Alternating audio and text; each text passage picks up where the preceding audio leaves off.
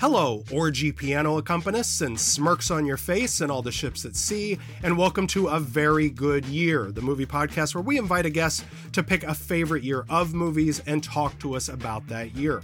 I'm your host, Jason Bailey, and across the mic and across the country from me is my co-host, Michael Hull.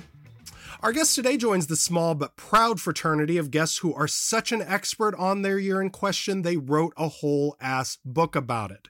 So just as last season we had Cinema 62 author Stephen Farber and Michael McClellan, this week we welcome the author of Best Movie Year Ever, How 1999 Blew Up the Big Screen. More recently, he has hosted the narrative podcast Gene and Roger and Do We Get to Win This Time?, both of which are excellent, for the Ringer Podcast Network. Here he is, the witty, the insightful Mr. Brian Raftery. Hi, Brian. Hey, how are you? Thank you so much for doing this. This was really kind of a no-brainer because your book on 1999 is so good and so smart and so well-researched and also just such an enjoyable read. It really, if you're listening to the show, if you like this show, it's kind of a must-have book. I read it when it came out. I smoked through it in 3 days. It's just everything I like in a film history book. So thank you for returning to the topic, which you thought you finished with several years ago. As we both know, you're never done promoting the book. You never really actually are. Thank you for the nice words. My Irish Catholic self-loathing has just gone down 2 notches, so I appreciate it. Well, let me also say, I listened to Do We Get to Win This Time over the holiday break, and it is really excellent. So let's start by plugging that, since that's the most recent thing. Tell us a little bit about that project for those who might not have had a chance to listen yet. Yeah, sure. I mean, it was actually, the Ringer came to me and said they wanted to do something about Vietnam movies and the impact they'd kind of had on, they didn't say Gen X, but that's sort of the audience, the kind of creative demographic there. And I was very excited because I came of age in the 80s.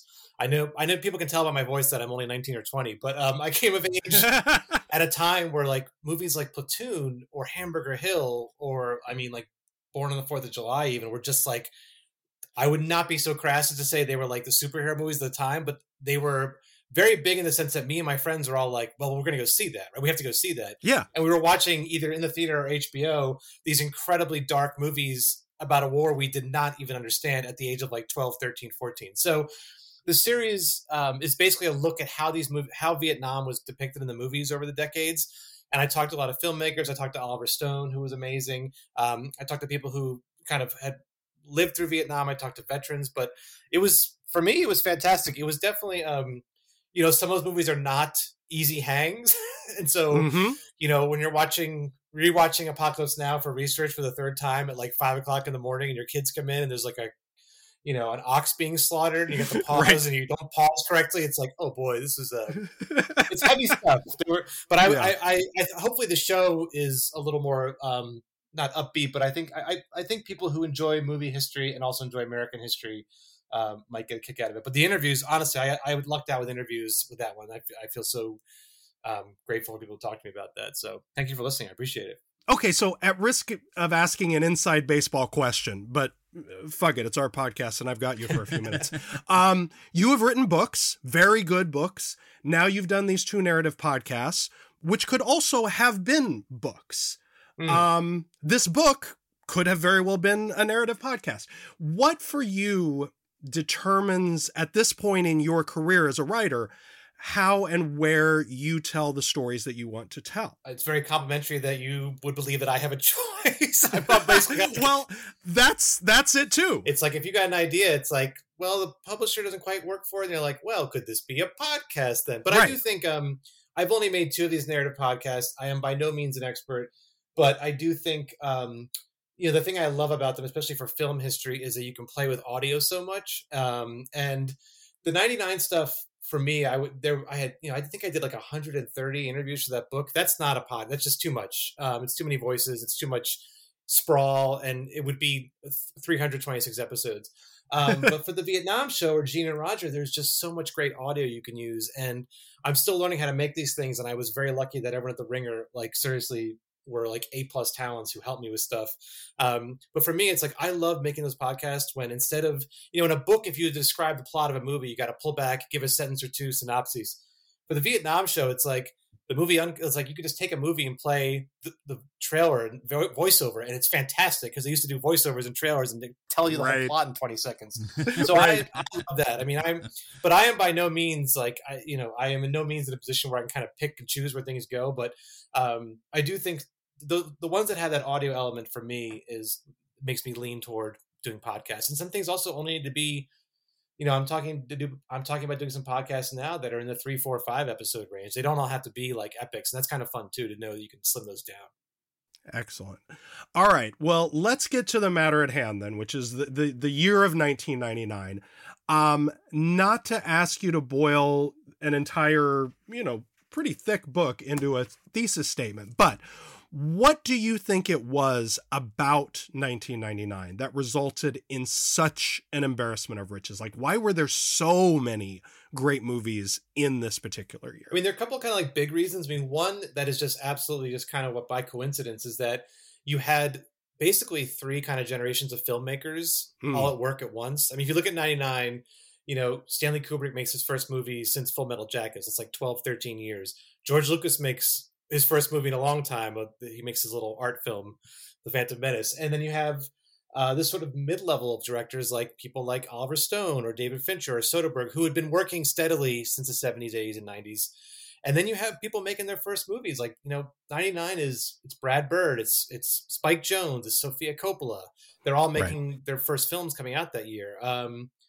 And people like Wes Anderson, it's not his first movie, but Rushmore, which I know is technically late 98, but I put in the 99 book because that's when it was released. You have these kind of 3 generations all colliding at once. But what really makes the year kind of cook is that they were, for the most part, allowed to do whatever they wanted to do. And that's because, as I'm sure you all know and your listeners know, like by the end of the 90s, like things were not great for the big studios. Mm-hmm. It's almost as if they had done way too much IP and people were getting bored by movies, which is kind of a... everyone kind of jokes about how bad sequels got in the 90s, but there are so many. I mean, they made like The Odd Couple 2 in the late 90s. Like they were getting so bad. And I think the big studios were kind of like, look, we've had this indie revolution in the last couple of years. No, we don't know what to make anymore. There was still great stuff that came out of the studio system in the late 90s. Trust me. I mean, like Out of Sight, like LA Confidential, like amazing stuff. But I think everyone's kind of like, I think everyone's like, fuck it. Let's just throw these crazy people whatever money and big stars they needed. And they got big stars for these movies too. Like Brad Pitt in the late 90s could do whatever he wanted. He decided to make Fight Club. I mean, Tom Cruise made Eyes Wide Shut. Like these are big stars who are saying, I'm going to take at the apex of my career right now. And at the apex of the movie industry in terms of money, I'm going to go make something very weird and unusual because that's what I want to do. And the executives were like, okay, I guess that's what we got to do. There was like, and I think, and I also think, there's also, and we can talk about this a little later, but like, I do think, even though I don't want to get too woo woo and say that there was something in the air because of the new century and Y2K, like it had been a very fast moving,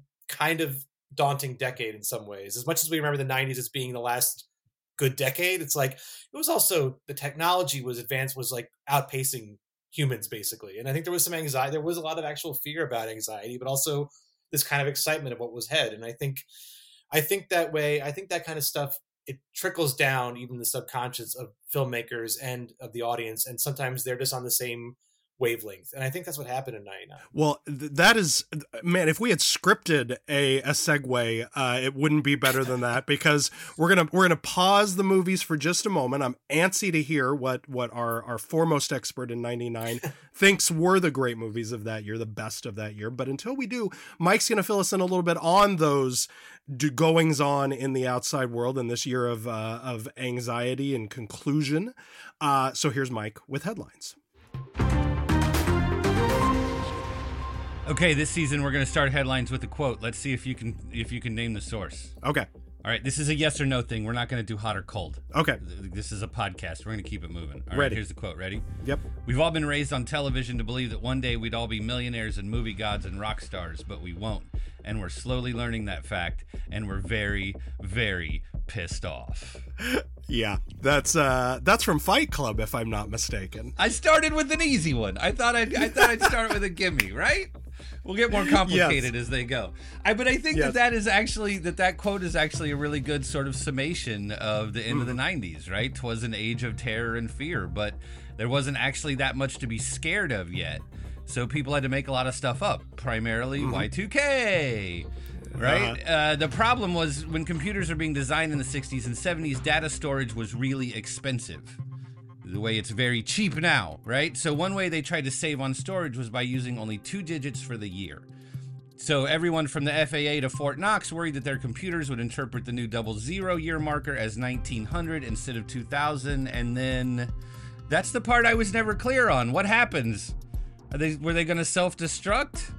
I don't know what they were afraid of. I think they were mostly afraid of resetting mortgage rates back 100 years. Anyway, it was all anyone could talk about for huge chunks of 99, which was an appropriately vague sort of fear, right? We're going into a new century. We're going into a new millennium. Nobody knows what that means. In politics, 99 was the end of the Bill Clinton presidency, which is really only bad because of the guy that came after him. America spent the year listening to Al Gore try to give speeches and said, please don't make us do that ever again. In art news, Canadian artist Tamra Zeta Sanawar Makhan stirred up a bit of controversy by creating a project called Ultra Maxi Priest. She quilted maxi pads over a Catholic priest vestment, thus making a religious garment out of feminine products. Maybe the most 90s piece of art since Piss Christ. The CBC did a nice piece on it if you'd like to see an interview with her. In travel news, Bertrand Piccard and Brian Jones became the first 2 people to travel around the world in a hot air balloon, redefining travel for no one, actually. That was totally pointless. It changed nothing. In crime news, Alexander Nemeth was arrested in Frankfurt, Germany after he tried to extort $14 million from the Nestle company by poisoning the products once they were on the shelves. Sort of a Tylenol thing. You remember that with the Tylenol thing when they had to start putting plastic on the bottles? Right. His scheme involved representatives from the company sending him money by putting it in bags around the necks of his homing pigeons. So the cops were like, that's a great idea, and they put a GPS in one of them, and nobody's heard from Alexander Nemeth since. Quite the mastermind. Yeah. In even worse crime news, the U.S. Coast Guard busted a boat carrying 4,300 kilos of cocaine on a ship bound for Houston and completely ruined my fucking birthday. Thanks, guys. Sorry, buddy. Couple of dumb assholes named Eric and Dylan shot up a high school in Colorado, so that sucked. But Colombian serial killer Luis Garavito was arrested, so that is very good. If your true crime podcast hasn't done an episode on Luis Garavito, they are fucking lazy, and tell them to look outside of the borders of the United States, because that guy was literally named the Beast. God gave us The Sopranos in 99, and Fatboy Slim's Praise You was a #1 hit in the UK. You remember that? That feels super 99 right now, doesn't it? Fatboy Sure Slim, yeah. Jack Ma founded Alibaba, and if you don't know what that is, again, look outside of the States every now and then. SpongeBob SquarePants began its incredible run. Glorb fam, stand up. All I really watch is Glorb on YouTube now. Glorb and Skibbity Toilet. If you don't know about those, you need to get younger kids. And Family Guy began redefining comedy for a new age. I only say that to annoy Jason. It worked. Marty Schottenheimer resigned from the Kansas City Chiefs. Not a huge news story, but a good excuse to say Marty Schottenheimer twice. And finally, you know how people like to say the stabbing at Altamont was like the real end of the 60s? You know, that's like an easy thing to put in your book. Michael Jordan retired from the NBA in 1999, and as far as I'm concerned, nothing could call the end of the 90s more than Michael Jordan retiring. That's news. Thank you so much, Mike. All right, Brian Raftery, you ready to do a top 5? Sure.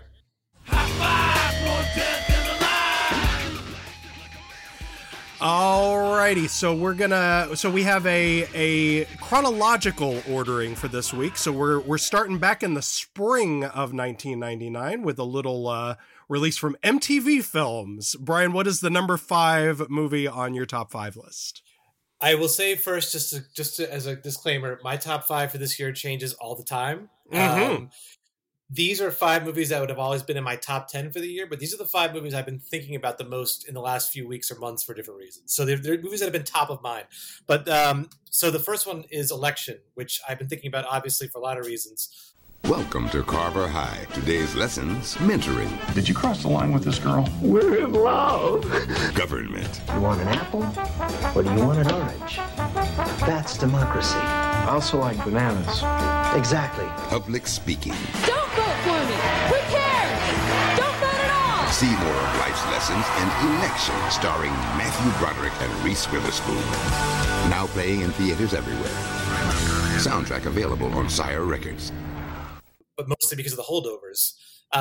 And it's still striking to me that this was a movie that has so clearly resonated with people, and that Tracy Flick is still very much kind of a meme, a Twitter a GIF you can throw on once in a while.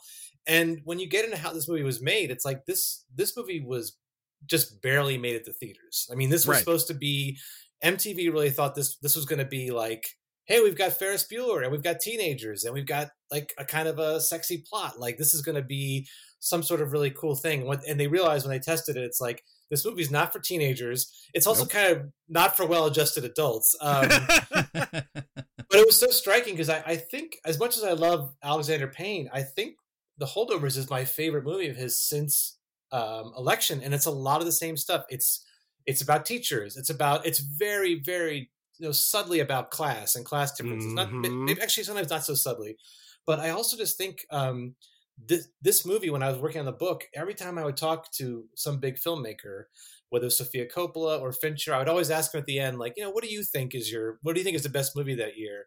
And I can't speak for all of them, but like most of them said Election. I think that was the one movie that a lot of those filmmakers look back on and they were like, yeah, that was kind of perfect. And I think what's so perfect about it is that it just absolutely feels like nothing else to that year. It feels very kind of arch in a way that I think maybe the culture was trying to move away from at the point. It just feels like a very nice kind of capstone to the 90s. It's to me, it's a movie that like I really liked when I was 23, 24 when I saw it, but I didn't really get it till I was 40 and I started rewatching it and you're like, oh, I understand now.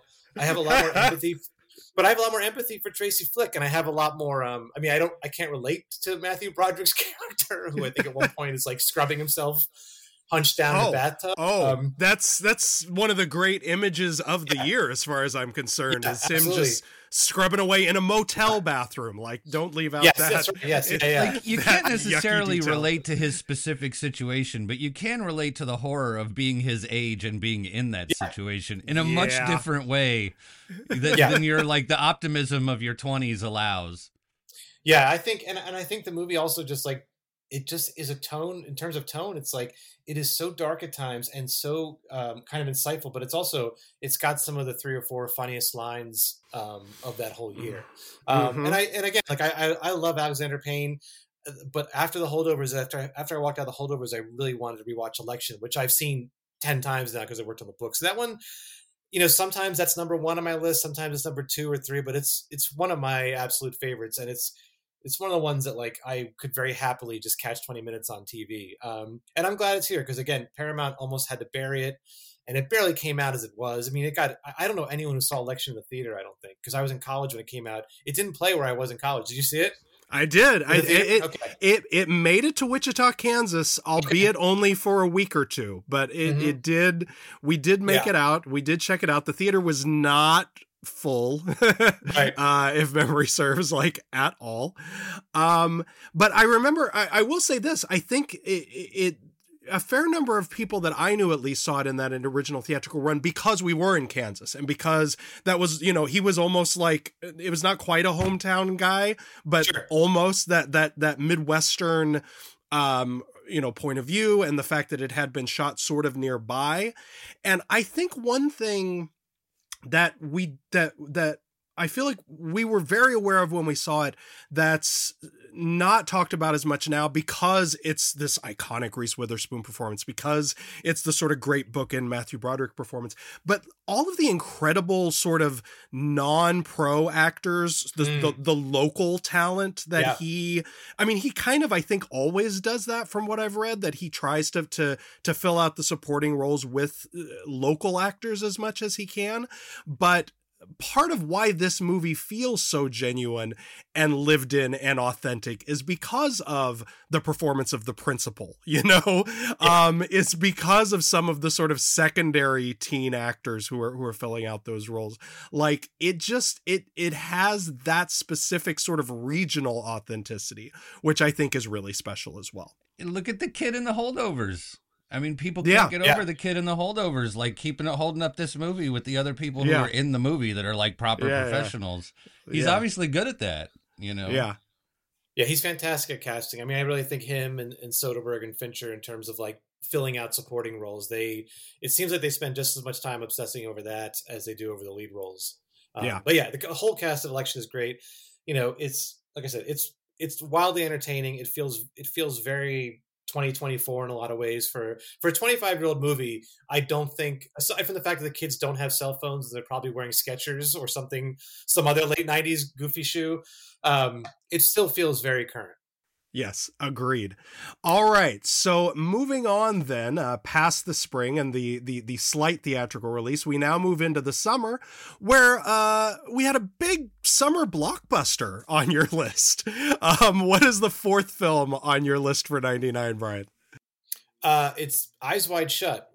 I have seen one or two things in my life, but never anything like this.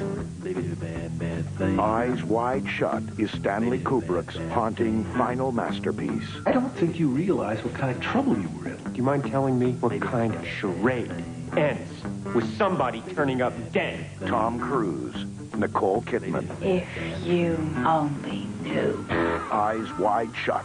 Rated R. Starts Friday, July 16th. Which is somehow in the last 3 or 4 years has become the biggest movie of all time. It's so this movie. Like, I mean, I will say I did the book, like I actually wrote it like 6-7 years ago, and I remember when we were mapping it out, having a lot of conversations with my editor because we both really loved Eyes Wide Shut and Kubrick, and we're like, is this a whole chapter? And I think we both just felt like, let's do it because there's so much good stuff. But I don't think people have forgotten how this movie was. I was working at Entertainment Weekly in 1999. I was an intern, and every couple of days all the Time Inc. magazines would drop off their new issue. We get to see it first. And there's this famous cover of Nicole Kidman and Tom Cruise on the cover of Time, basically naked, hugging each other. And I remember at Entertainment Weekly, everyone's like, oh, fuck, we did not get this story. Like, this was the biggest story. And I bought a ticket. I was living in New Jersey. I bought a ticket to go see it on the Sunday opening weekend in this huge theater in Times Square. I think it's closed now. I think it was the Astor maybe, and I was like, I took a bus in. I'm like, oh my God, I got to see Eyes Wide Shut. This is absolutely the event of my lifetime. And it was like me and 6 other people. Right. It's like 3 of which I think were there just because they're perverts. I don't think they were Kubrick fans. I mean, the diagram is pretty close. But I love how this movie is. I mean, out in LA, they show this year round. It's like it's a Christmas movie now, but I think people will be surprised to learn how coolly it was kind of received. Like I liked it. I did not get it. This is another movie that like you're not really going to get until you're at a certain point in your life. But I've just been rewatching a lot of Kubrick, partly because of the Vietnam show, but also just in general, been kind of like obsessing over him. I just read this fantastic book on the making of 2001, A Space Odyssey, that came out 5 years ago. And I kind of wanted to rewatch Eyes Wide Shut, which is a movie that when I first saw in the theater, I don't think I ever thought I'd watch it again. But I don't know, like Jason, do you know when this became like film Twitter's favorite movie? Like I do feel like it's the last 3 or 4 years, but I'm not sure what is. Whether I don't know. I don't know what sparked it. I mean, it's a great movie, but I think there's just a sort of natural lifespan that it takes for a Kubrick movie to lock in. Because I remember that as well. Like, I in fact remember the weekend after this movie came out, one of my coworkers, who was not a film goer, generally, I remember having to walk out of a room because they hated this movie so much. They said that they were glad that the guy who made it is dead, so he can't make any more movies. All right. I don't think I had heard a response that vehement before or since. Yeah, that's harsh. So that was at one end of the spectrum, but you're right that it was it was not a huge commercial success. It was not a huge critical success. And one of the things I really liked about Karina Longworth's episodes on it in her last miniseries was digging into that aspect. Like, she has this incredible clip of like Janet Maslin having to like defend herself for giving it a good review on Charlie Rose, I think, or something. Yeah. You know, I think sometimes he was just working at a level where the sort of general public and even the sort of intelligentsia weren't sure quite what he was doing. And there's a lot about this movie that's really tricky. The sort of the dreamlike nature of it, the stilted eroticism of it.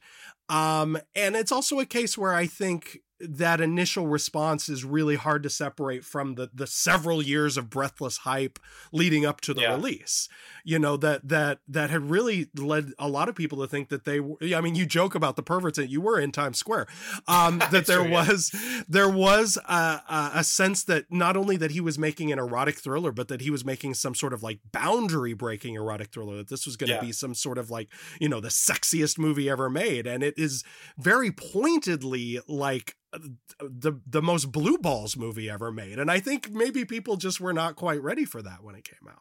Yeah, I think everything's. I think there's a little bit of like the Illuminati culture has definitely latched on this movie in a way. Yes, but I think also it's like I really want to. I have not been able to see any of these screenings in LA, and I really want to go because I want to see how it plays as almost a comedy. Because like, I remember at a certain point watching it, being like, "This is so fucking fun." I mean, like Tom Cruise's character, like his wife mentions having an erotic dream, and he like walks around the city pounding his fists together. He's so angry. He's like a Looney Tunes character. He's like Daffy Duck or something. It's the most extreme reaction. And I think the thing is, people thought it was just bizarre at the time, and now it's like, yeah, this is like, men are insane. Like, we all know this now. Like, yes, well, like, you know, it's very much a Why Are Men movie. It's, you know, men will stomp around to dream like fake New York City all night instead of going to therapy. Like, there's a lot of, it's very memeable to contemporary. There's a lot of movies from this year where men would just need to go to therapy. Yeah. Yes. I think there's a slightly lower brow sort of explanation of the change too, which is a lot based around Tom Cruise and sort of who he was then, who he is now. He's been through a couple of divorces. He did that whole thing on the couch at Oprah's place. Like, you know, he's really become identified with Scientology in a way that like he tried to sort of defend for a while, but now he's just like, fuck you, go see Mission Impossible. Like, just let me be a movie star. You know what I mean? Like, I feel like he like judging him, thinking about him and what he meant and his choices meant for the movie industry and moviegoers and stuff like that at that time was just a much bigger deal than it is now. I think that, like, you know, this sort of what we have to feel and have to think, and if we have to be smart about Tom Cruise is sort of not as bad. Also, Kubrick's been dead long enough now that he's not challenging anybody anymore. Right. You know, he's sort of like, you can, it's, you know, it's, we sort of, people, once they're dead, right? Like, then we can put them on coins. Then, like, you know, Martin Luther King becomes a couple of quotes instead of, like, you know, a real activist who might block your traffic, you know, that kind of thing, right? And for all of those, like, just dumb, very dumb reasons, just very small ball dumb reasons, I think, like, it's a little bit easier to look at it all now and not feel so pressured, you know? Yeah. Plus, people love masks, and they're very cool masks in the movie. Yeah. I hadn't thought of the Illuminati thing, but I think that's a lot. There's a lot of that there. I mean, he's got it's become a more popular movie since Jeffrey Epstein, quote unquote, killed himself. That's all. That's part of it.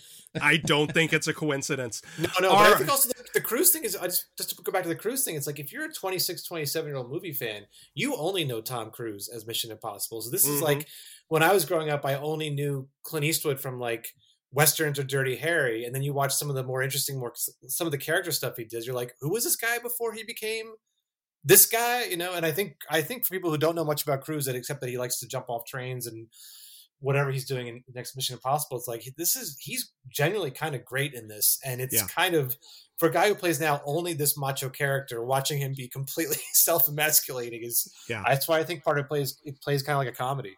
Yeah, I agree. All right. Well, the next film on your list was also a big summer release, perhaps the biggest sleeper hit of the summer. What is the number 3 movie on your list, Brian? I put one of the apparently most controversial movies of the year, which is The Blair Witch Project. In October of 1994, 3 student filmmakers arrived in Burkittsville, Maryland to interview locals about the legend of the Blair Witch. All I'm saying is that you got us lost. No, I know we're not lost. Oh, you knew that yesterday, too, and you knew that twice. Look, we've gone more or less this way. 1 year later, their footage was found, but the 3 were never seen again. I ain't gonna die, Paul. One thing that's funny is I'm not here just to plug a 5-year-old book, but I did notice when I was doing interviews with all these filmmakers and actors, almost all the actors and filmmakers who were over 40 around, who were were 40 or up on the older edge, hated the Blair Witch Project. Of course. Everyone who was kind of closer to my age, like in their 20s or early 30s when it came out, were like, that movie scared the shit out of me. I mean, this really was kind of a divisive movie. And one thing that's so fascinating about the Blair Witch Project is that it is how, I don't think people realize, like, when we talk about the monoculture now, it's like this movie was on the cover of Time and Newsweek, which means nothing now, but like this was absolutely like you had to go see it like right now. It was not the kind of thing you could not wait till home video. People were talking about this movie for months and months before it came out. And I kind of lucked out that I got to see it at kind of an early screening, and I still remember walking around Midtown afterward, and I was so rattled by it. And I think one reason it's been on my mind lately is because I'm really trying to find a horror movie that will do that to me again. I think I've kind of fallen out on. Like I once in a while a new horror movie will kind of grab me, but for the most part, like I don't think I've been as scared as I really was at the end of Blair Witch. And again, some people watching at the time thought it was ridiculous. Some people might watch it now and think, why are you scared of this? But there was something so visceral about seeing it. And I don't know. I think it's a remarkably good movie. I think the actors were fantastic in it. I don't think they ever got their credit, so I feel like they deserve a lot of like praise for what they did in that movie. Yeah, well, I mean, it is also one of those things where, you know, with a lot of, and we talk about this a lot on the show, when a movie is sort of a famous groundbreaker, so much of what it did becomes part of the cinematic vernacular that if you're going back and watching it now for the first time, you may not understand how groundbreaking it was because it's just become part of the DNA of how movies are made. But like, first of all, you know, found footage, it was not the first found footage movie, but it was certainly the first found footage horror movie to have this kind of success. Yeah. But also, you know, it's hard to explain the impact of having a movie that was this savvily marketed, that had this kind of a backstory built, that had a website that was part of the backstory, which became so de rigueur, like, but so part of just the playbook for indie filmmaking, and sort of all of the very clever things that they did with those aspects of it. I still remember loving the Sci-Fi Channel, which was very new then, ran this like hour-long special. The week before it came out, it was like The Secrets of the Blair Witch or something, which was in the style of the old In Search Of TV shows, like that, like I went into the movie ready to be scared because those In Search Of shows were like the first thing that scared the shit out of me as like a 6-year-old watching television and stumbling upon like eerie music and mysterious blurry photos and things like that. Like the details with which they sort of built the mythology of this were so clever and were such a huge part of what you brought into the movie if you were a sort of media savvy person, which I was and you were, and that sort of thing.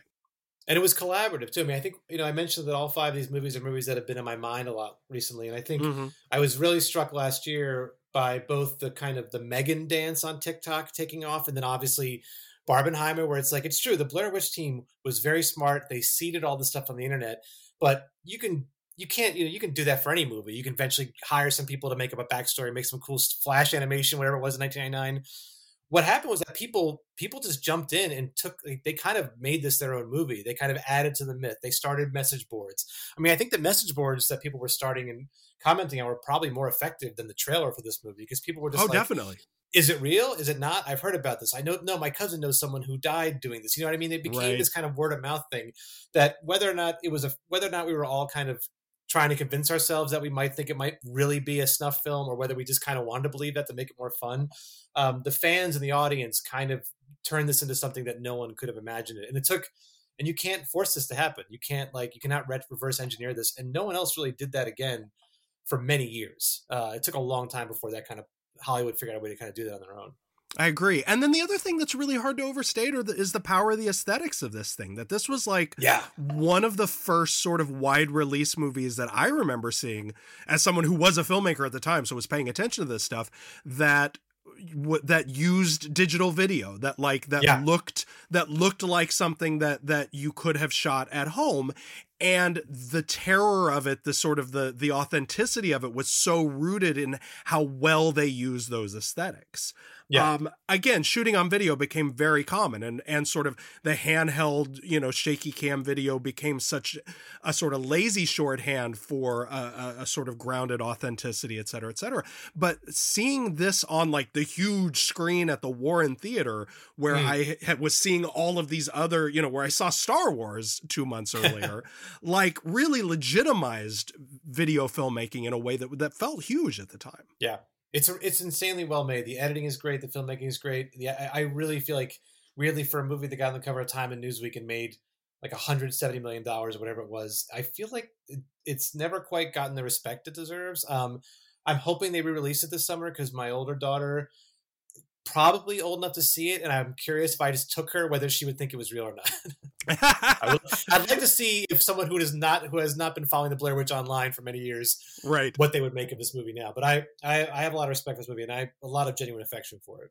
I agree. All right, so then moving out of the summer and into the fall, Brian Raftery, what is your number 4 movie for 1999? Well, when I was doing the Vietnam podcast, I was thinking a lot about war movies and about the fact that, with the exception of Vietnam movies, I didn't watch a lot of war movies growing up. Like, I had a lot of friends whose dads were always watching World War II movies. My dad was often watching World War II documentaries, so I watched a lot of those. Sure. And I was trying to think of the first kind of war movie that kind of really hit me in a way that kind of spoke to me, and it was Three Kings, which is a David O. Russell movie from 1999. What do you see here? Bunker, sir. What's inside? Millions. At the end of the Gulf War, where's the gold? They were looking to turn a profit. We're dying and you're stealing gold. Now, they can't turn back. We can help these people, then we'll be on our way. George Clooney, Mark Wahlberg, Ice Cube. You go now, please. I don't think so. Three Kings, rated R. Starts Friday, October 1st. I kind of feel like it gets lost sometimes in the conversation of a lot of these movies. But it's George Clooney. It's I think it's Mark Wahlberg's second best performance aside from Boogie Nights. But it's set in the early 90s after the Iraq War, the first Iraq War, and it's one of those movies that tone wise, it's very biting. It's got a lot on its mind, but it does feel like, first and foremost, the emphasis is always on story, story, story. It's like it's David O. Russell has mentioned a million times, like Treasure of Sierra Madre. That's kind of what the obvious comparison is. But it does feel like one of those classic, like, great entertainments movies of the 50s or 60s studio system, but also with a very pointed message about, not a message, because I don't believe it has a message. I think it's just trying to illustrate the effects of the Bush policy. The original Bush. It's an incredibly effective encapsulation of a conversation that we have forgotten ever happened, because the next year, or 2 years later, his kid went and started a whole new thing, right? So we've forgotten that conversation, but that was a big part of the 90s, was talking about, and like the people who were like, no, we could have made real change there. This is sort of what became the Christopher Hitchens position later, so on and so forth. Like, I thought Jason loved this movie. Like, he loved this movie 10 minutes into it the first time he went to it when it came out. Like, Bailey has been championing this movie for so long in my ear that I just always felt like I had seen it. But I threw it on just as like a reminder watch. And it turns out what I had seen was sort of the middle section where Wahlberg is getting interrogated, but like I hadn't seen the some major parts of the movie. And the end of the movie really, like, it fits with story. It's all there. If you don't know anything about it except these characters and their experience, you're enjoying the movie, right? But what was hitting me as I'm thinking about this year and putting together the news segment is just what an incredible encapsulation of that conversation that was. Like, we could help them. They're right there. Yeah. You know, and like, you know, get the money, like put the gold in the, you know what I mean? Like, you're getting court-martialed for trying to do something that is in all of our press releases. Like, I was really, really impressed with just how smart the end of the movie was without needing to be or feel smart. Well, I think also this movie also kind of encapsulates what was so interesting about Hollywood in the late 90s, going back to your original question, which is that this is David O. Russell. He's mostly done indies at this point, and this is a Warner Brothers movie. And it's not only a Warner Brothers movie, it's starring the guy who was Warner Brothers' big asset, because ER was a Warner Brothers produced TV show. And so to get like whatever it was, $60-70 million to take a huge star like George Clooney, put him in a movie with a largely untested in terms of like big budget movie going with David O. Russell, like, it's a remarkable risk. And I can't even imagine what people thought when they thought they were going to see like a fun George Clooney caper, which it is, but it also has a scene where you see a slow-mo, there's this time-lapse sort of thing about how a bullet goes through a body in close-up, and like basically like you're looking at someone's lungs get destroyed on a big screen. It's like, that movie is really kind of the best of what Hollywood can do, big studio Hollywood, and what indie Hollywood can kind of do when they're allowed to kind of steal from each other and not kill each other in the process. There's like a whole scene where like 9 Iraqis get shot and die. One American gets shot and is like, oh, that hurt. And like gets back up because he's got the vest on. I mean, there are so many little things like that have been part of this conversation that are not a part of the conversation of the movie, are just present in it. Yeah. And I also picked it because I don't have Being John Malkovich on my list, which I absolutely love. But so I figured I could cheat. And this is my other Spike Jonze movie from this year, because he's so great in it. And he doesn't act enough. When he popped up in Babylon, I was like, oh, he kind of looks like his Three Kings character again, like kind of scrawny and short hair. He's very funny and very moving in this. I mean, he's one of his generation's great actors who's been in like 3 things. Yes, agreed. This movie every 15, 20 years or so, and he's great in it. Yes, and before we move on, I do also have to, we've mentioned it on the show before, but I have to shout out the greatest DVD bonus feature ever, which is on the Three Kings disc.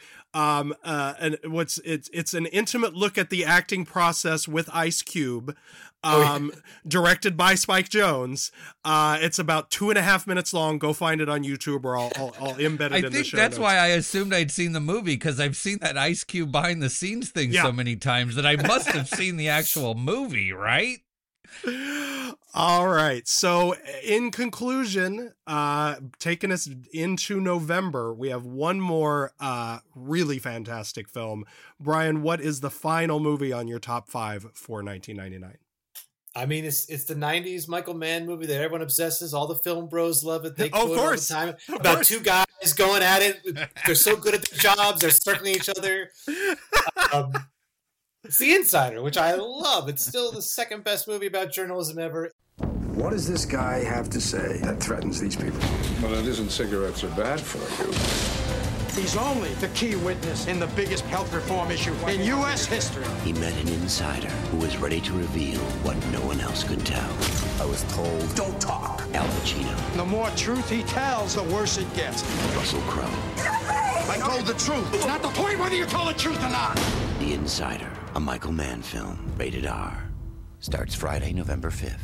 It's funny, and I've been thinking about this only because Michael Mann's doing retrospective, and I went to go see him speak about a couple of his movies, and this movie is so much cooler and more fun than I think people gave it credit for at the time. Oh yeah, it was also. I mean, this movie was very heavily publicized. It was heavily scrutinized. It's about 60 Minutes. It's about the tobacco industry. Mike Wallace was already in the press complaining about this and the way he was depicted in this movie before I think he even saw it. So it had this kind of like real long kind of mythos before it came out. And then you watch it and it was not Heat. It was not a movie where like there's going to be these eruptions of violence or this kind of every single minute some sort of testosterone laden kind of exchange. But man, it's great. And there's just scenes of Pacino talking to Russell Crowe or Christopher Plummer talking to his staffers, and it's just I love this movie. I really think that people are very heavily back into Michael Mann now, which is great. I think this is still the movie that gets overlooked in terms of his entire filmography. No, I definitely agree. Yeah. And I mean, and it did feel like him, taking a chance and doing something that was a little, Heat is sort of the culmination of everything that he's done up to that point. With the exception of Last of the Mohicans. Like, he does these outlier movies every once in a while. And I think, that's always sort of how I've thought of this one. It has so much to say about journalism. It has so much to say about corporate America. It has what is still probably my favorite Russell Crowe performance, partially because I think absolutely, it's so unlike anything else he's ever done. It's so him. I admire any time an actor is willing to sort of jettison the thing that makes them most charismatic. Like he's so introverted in this and is usually so sort of muscular and gregarious, and to see him play a guy who's so far inside himself is really fascinating. I think it's Pacino doing like the best version of the sort of Pacino guy of the 90s. I don't want him to tone down what it, I think he's a little over the top in Heat, and I think that's on purpose. But I don't know. It's just, and just a murderer's row of great character actors. Like you want to talk about a well-cast movie, like fucking Bruce McGill is so great in this. Bruce McGill is great. Yeah. Christopher Plummer's incredible, and like everybody in there, especially these guys who just come in for like a scene or two and just fucking crack the bat. Like it's just really very good. I think part of why it gets overlooked a bit is because, and I'm going to try not to wax rhapsodic here for too long, but there was, throughout the late 80s and the 90s, Disney had this wonderful division called Touchstone Pictures, where they made movies for grown-ups. Like, it was specifically, it was started to make R-rated movies or hard PGs or PG-13s. And they kind of got out of that business at some point in the last like 10 or 15 years. There hasn't been a Touchstone release in several years. But there are some incredible movies in that catalog, and there's really nowhere for that they stream them very often. The accessibility for them is not great. They put some of the more family friendly ones on Disney Plus, and that's like kind of it. So it's a kind of, it occasionally will pop up on Hulu or Prime. It's a movie you sort of have to track down, but it is well worth the effort, I think.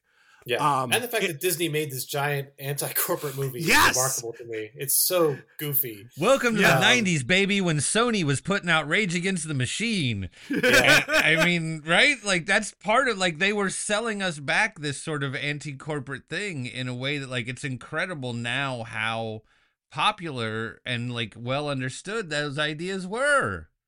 Yeah, and I think, a movie like The Insider or Three Kings or a band like Rage Against the Machine, they only get a kind of major label or a big studio backing if someone there really genuinely loves them and can champion them from within.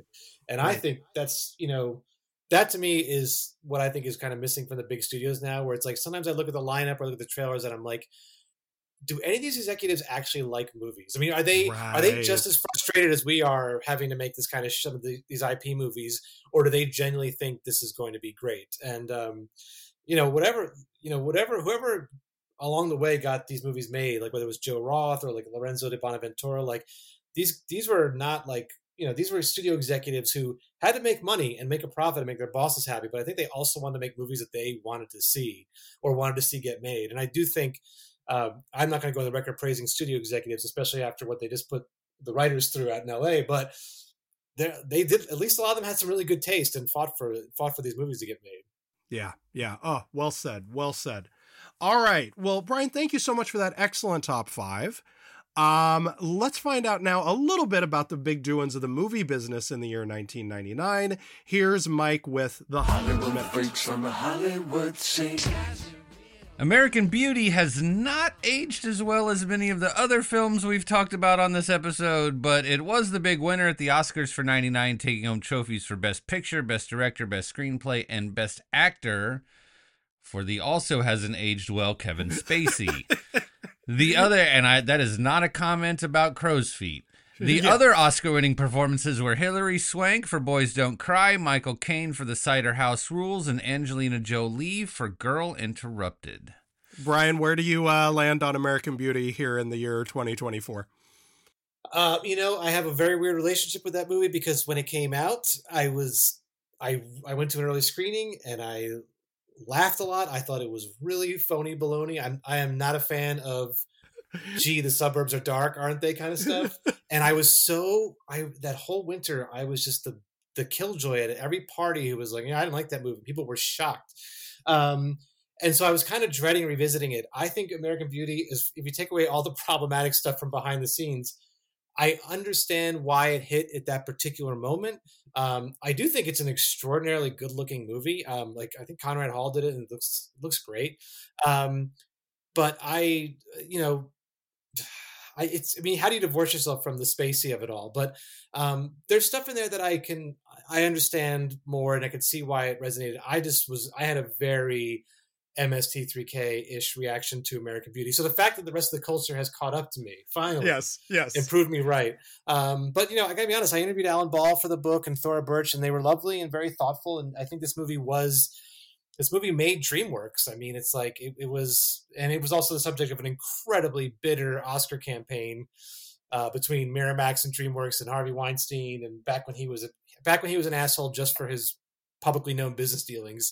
So yeah, but it's not a movie I'm going to revisit anytime soon. And I would love to see what like a 24, 25-year-old film fan thinks of it now, because they must just think that we were all just complete psychopaths to embrace that movie in the 90s. Well, you're of the right age. If you ever have to watch it again, watch it through the lens of the Spacey character, like an interpretation of the Spacey character as Bill Clinton and the neighbor as like sort of retired General Norman Schwarzkopf. And then it's like, it's quite a fucking thought process on the project it on is, the 90s. And it's so navel gazy, like the late 90s. It's like, again, pre 9/11. It's like, what do middle-aged married men? What's troubling them? Well, it's like, let's really double down and like on their problems, which no one would give a shit about now. Why are white men really sad? Yeah. Yeah. Most of the other Oscar forerunners also gave their Best Picture awards to American Beauty, but credit where due, right? The New York Film Critics Circle's Best Film of '99 was Topsy Turvy. Yeah. All right, then. Yeah, that's good. Good for them. I love that. Right. I love them. It's so entertaining. What a great movie. And the Los Angeles Film Critics Association gave their prize to The Insider. Yay! Well earned. This year's box office champ was Star Wars Episode 1, Phantom Menace, which we knew at the time was a bag of shit. That one was unsurprising. The surprise commercial smash of the year was number 2, The Sixth Sense, with $276 million domestic and $672 million worldwide. No wonder we still have to watch his movies. The other big hits of the year included Toy Story 2, The Matrix, Tarzan, Big Daddy, and The Mummy. One of the loudest flops of the year was Wild Wild West, which reteamed Men in Black star-director combo of Will Smith and Barry Sonnenfeld. That film's failure put the kibosh on plans for the duo to reunite for a Muhammad Ali biopic. Sony would keep that project in development. Good decision. And begin seeking out a new director. Also good decision. Yes. 1999 marked the debut of TiVo, the personal digital video recorder that could learn viewing habits. Remember TiVo? Yeah. Everybody loved TiVo. It was also the first chance to skip commercials without pushing a button, right? That was a big deal. Yep. I'm gonna be honest with you. I never imagined a universe in which we would be able to skip commercials. I was not that optimistic or like forward thinking of a person in the 90s. So but now we can't do it anymore. We can't do it because Amazon Prime's adding commercials. You got to pay extra to get rid of it. You can do a little bit of search on the DuckDuckGo. You'll figure out a way. And finally, on February 20th, Gene Siskel died from a brain tumor, gone too soon at 53. R.I.P. to a real one. And again, we've given a lot. We've talked quite a bit about Do We Get to Win this time, but Gene and Roger, also a fine narrative podcast. Oh, thank you. That was a lot of fun. All right, Brian Raftery, are you ready to do a lightning round? Sure. All right, you know how it goes. We're going to put 5 minutes on the clock. I will throw you a title. Anything you'd like to say. If not, just pass, and here we go. American movie. Oh, I love American Movie. One of the best documentaries of the '90s, and I think what makes that movie so great, it's about this very hardworking, kind of struggling horror movie in development. Is that late '90s documentaries, when you watch them, or whether it's something like Crumb or American Movie, pre-Survivor, pre-Big Brother in America, like people just were still. I think there's nowadays everyone is so used to having a camera on them, and even the most like well-intentioned nonfiction projects, there's always a little bit of performance to it. I feel like when you watch American Movie, there is no performance. The guys you're watching make this movie are 100% barely recognize the cameras are there. They are who they are, and I would recommend it. A great double feature would be American Movie with one of my other favorite '90s movies, Ed Wood, which I think are both two perfect movies about how hard it is to make a movie and how triumphant you should feel when you finish one. Want to be a filmmaker, you got to make films, baby. 1999 saw the U.S. release of Audition. Oh my God. I saw it. I'm trying to forget that movie still. I can recognize its art, but man, yeah, not. I don't know why. I don't know why I rented it on a random Wednesday, but it was not the best time for me to watch that movie in whatever 2000, whenever I saw it. Harold Ramis's Analyze This. I don't remember ever seeing it. I know I did. I know I rented it, but I think, again, it's still remarkable that came out the same time as The Sopranos. I think I rented it from a video store in New Jersey, and it was a bootleg copy, I realized. So there was an era of bootleg mom and pop shops, and it was definitely an unauthorized screener they were renting to people. I have no memory of it. Yeah. American Pie. As far as movies from 1999 that are problematic with the word American in it, like it's second to American Beauty. I loved writing about it in the book. I think one thing about that year is that it was really a peak for teen movies and trying to do something different with teen movies while also trying to go back to what made them fun in the 80s. There's a lot of fun stuff in it. I don't know if, there's the scene where they kind of accidentally sneak a web camera, or not accidentally, but they plant a web camera in a girl's room, is beyond skeevy. But I mean, look, there's some fun stuff in it. And look, it gave Eugene Levy a whole franchise that he could milk for many years and makes, I don't even know how many direct-to-DVD sequels of that. So God bless him for keeping him employed throughout the early aughts. As long as we're talking about teen movies, how about Dick? Oh, Dick is great. I feel bad because I interviewed, I think you said Andrew Fleming. Is he the director? And I interviewed the screenwriter too. And it was one of those movies I had to kind of cut out of the book. But I think, Dick is very fun. I've actually been thinking about rewatching it just because I was so knee deep in Nixon stuff while doing the Vietnam show, and it's very charming. You really see Kirsten Dunst as a comedic performer, which I think she doesn't get to do as much anymore. But that was a great era for her, like a lot of great roles. And she had 3 huge movies that year. So 99 is kind of like the year Kirsten Dunst became like the Kirsten Dunst we know. Speaking of which, Drop Dead Gorgeous. A movie that I left out of the book and that I have been told I was very stupid for doing so. And I actually regret, because when I interviewed Kirsten Dunst for the book, she got on the phone. The first thing she said was, "We're not going to talk about Drop Dead Gorgeous," like as a joke, because we're talking about virgin suicides and Dick. And I think there's a couple of movies from that year, teen movies, that I just either I couldn't fit or I didn't realize how much resonance they had with certain audiences. Because that is a huge movie. And I think maybe it's one of those instances where, like, kind of as like a straight white guy, I didn't quite realize how many communities kind of love that film. And a couple others from that year as well. Never Been Kissed. That was very fun. John C. Reilly. I love John C. Reilly doing a big studio comedy supporting turn. Is great. Drew Barrymore she didn't have the best 2023, but I still think she is remarkably charming. And I think that movie makes a very good use of everything she was so good at in those kind of films. It's another great journalism movie from that year. It's not The Insider, but no. It's got some newsroom scenes. It's got some newsroom dressing down scenes. Cruel Intentions. I love Cruel Intentions. I wrote about that, another teen movie from that year. God, that movie is. I wonder what it's like to watch that even 5 years now. I haven't watched it since I worked on the book, and I bet it's even more fucked up than I remember now. I mean, it's probably. But it's also like there's something about that movie that I think there just was so few kind of like teen movies that got even kind of like actually sexy. Like American Pie is like a sex movie, was not really super sexy. But like Cruel Intentions was like, I can see why it's kind of lingered for many years, because it does feel like it feels a little risky. Like these actors are really young, and this is aimed at like 15-year-old kids. But I think it's very funny and very sharp, and Ryan Felipe has a very nice house because I interviewed him there for the book, and he was a very delightful guy. 10 Things I Hate About You. Very fun. Again, another one from that year. God, I forgot how many there really were in '99. I wrote that whole chapter about it. I mean, I think it's great. I mean, Heath Ledger, again, another guy who like did not get to do as much comedy stuff as maybe he could have. Like because he's kind of the straight man, but he's very charming in that. It's also it's like that's one of the year's great like breakout performances where it's like, oh, this guy, we're going to be seeing him for the next several years. And finally, Kevin Smith's Dogma. Oh my God. I remember working at Entertainment Weekly. This movie was covered so much, the controversy about it.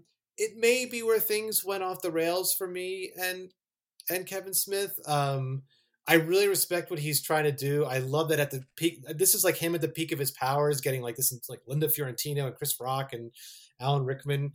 I think the problem is like, honestly, I've rewatched it. I have a DVD of it still from doing book research. I know it's like kind of out of print and hard to find. Like, it's also just like visually like just an incredibly ugly movie. And I think I think he needed a few more years as a filmmaker to really kind of make that movie the way he wanted to. Cause it's a lot of people talking and sitting and at a certain point it gets a little tiring, but I know the controversy around it is fascinating. All right. And that wraps up our lightning round. Nicely done, Brian. Thank you. Where can people follow you on social media? Where can they read your work? Where can they listen to you, etc.? Well, Do We Get to Win This Time and Gene and Roger are on. They were made by Spotify and The Ringer, but you can get them on Apple, wherever you get your podcasts, as the kids say. I guess I have a Twitter account, but I'm not sure. I don't think I've done anything with it aside from stare at misinformation and Cheech and Chong ice cream ads, which is all I get served up now. There was like 2 weeks where it was just like every third post was just like, it's legal, our ice cream, whatever it is. I don't know what the hell it is. I'm like, I don't care about Cheech and Chong. Like, I live in California. You don't have to advertise weed to people who live in California. This is the dumbest targeted advertising ever. But I'm kind of laying low off social media. I'm at this point, but yeah, those two podcasts are the most recent things, and I have a couple of things I'm hopefully going to start working on for 2024 and 2025. So hopefully, be doing those soon. Cannot wait to hear them or read them or whatever format they will take. Well, thank you. I'm Fun City Cinema on Instagram, Jason Bailey on Letterboxd, where you can find under my lists the top 5s for every episode of the show, including this one. Mike, where can people find you? I am at Brainwashed Lib on Twitter. Please come talk to me about movies, because my Twitter is terrible right now. Terrible. It means I'm following all the right people, but it's terrible information. And of course, if you like the show and think other people might like it too, please leave us a rating and or a review on your podcatcher of choice. There are just so goddamn many movie podcasts out there. Your recommendations really do help us out. Mike, before we go, what is your parting recommendation for 1999? Jason Bailey, my recommendation for 99 is a crossover of my interests in a way that will absolutely blow your fucking mind. It's called The Cup. It's a Tibetan language film by Khyentse Norbu. Excuse me if I can't pronounce it well. It was Bhutan's first ever submission for the Academy Award for Foreign Film, and all of that makes it sound so dramatically like more than it is. It's this amazing movie about this kid who he's a Tibetan monk. He lives on a monastery in India, and he really, really, really wants to see the 1998 World Cup final. But they don't have a TV at the monastery. And so he's trying to, he's got to raise some money. He's got to find a way that he can rent the TV. He gets kicked out of the local sports bar for being too excited and getting in people's way. And it's an amazing movie that crosses Tibetan Buddhism with World Cup soccer, but is actually, of course, about humanity, of course, and ultimately about desire. I see. And understanding our own desire. It's not a sports movie. Like they're trying to get to the World Cup, but watch the World Cup, but that's just sort of the chalice, you know what I mean? That's just sort of like the gold bar at the end. I promise it's not a sports movie. It's wonderful, dude. And it's yeah, anyway, I'm trying to figure out a way to describe it to you in a way that you would actually ever watch it, because I know that you hate Buddhism and you hate soccer, and you hate both of those things more after a year of doing a podcast with me than you did before. Wait, I don't hate Buddhism. What a like, are you trying to get me like excommunicated from society? I don't hate Buddhism. I just, when you tell me it's a movie about Buddhism and World Cup soccer, I'm like, well, that's not interesting to me. But of course, like all good movies, it's actually a movie about being a human in the world today. Yes. And about our relationships, and about understanding how the things that we desire in this world impact those around us. And the end of the movie is, I think most American viewers or Western viewers would find the end of the movie a little simplistic for the setup. You know what I mean? But the way the end of the movie sort of mimics the end of Tibetan stories, the way Tibetan stories end, is just like such a beautiful little kiss on the end of this wonderful movie. So The Cup, 1999. Can't recommend it highly enough. How about you? Well, my movie also is, it's about being human and about how the things we desire impact those around us. I'm talking, of course, about John McTiernan's remake of The Thomas Crown Affair, which, there were a lot of incredible, thought-provoking, amazing prestige movies in 1999. We talked about some of them today. We talked about them last season. Of course, my favorite of the year, mine, is Magnolia, et cetera, et cetera. But I think in all of that talk, it's easy to lose focus on the fact that we had, in the late summer, in August of 1999, an R-rated, sexy heist movie for grown-ups with grown-ass people in it. Like, the two leads were both in their 40s, and they're hot as hell together.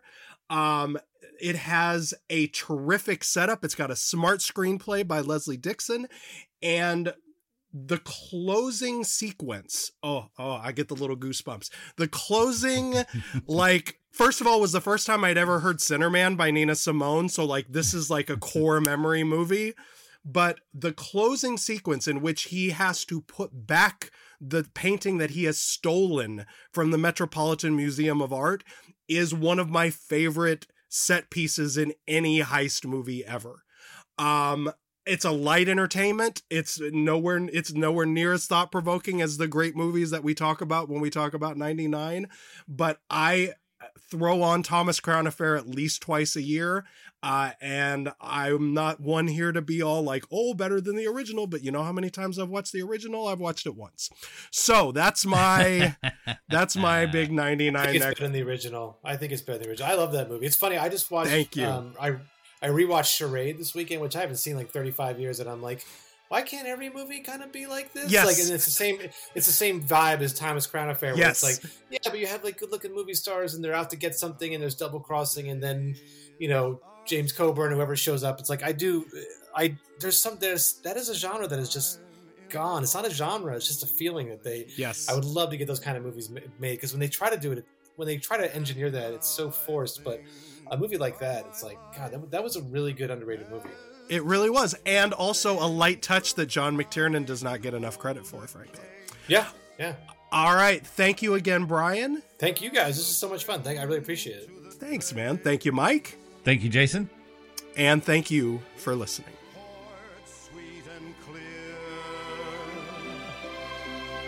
It was a very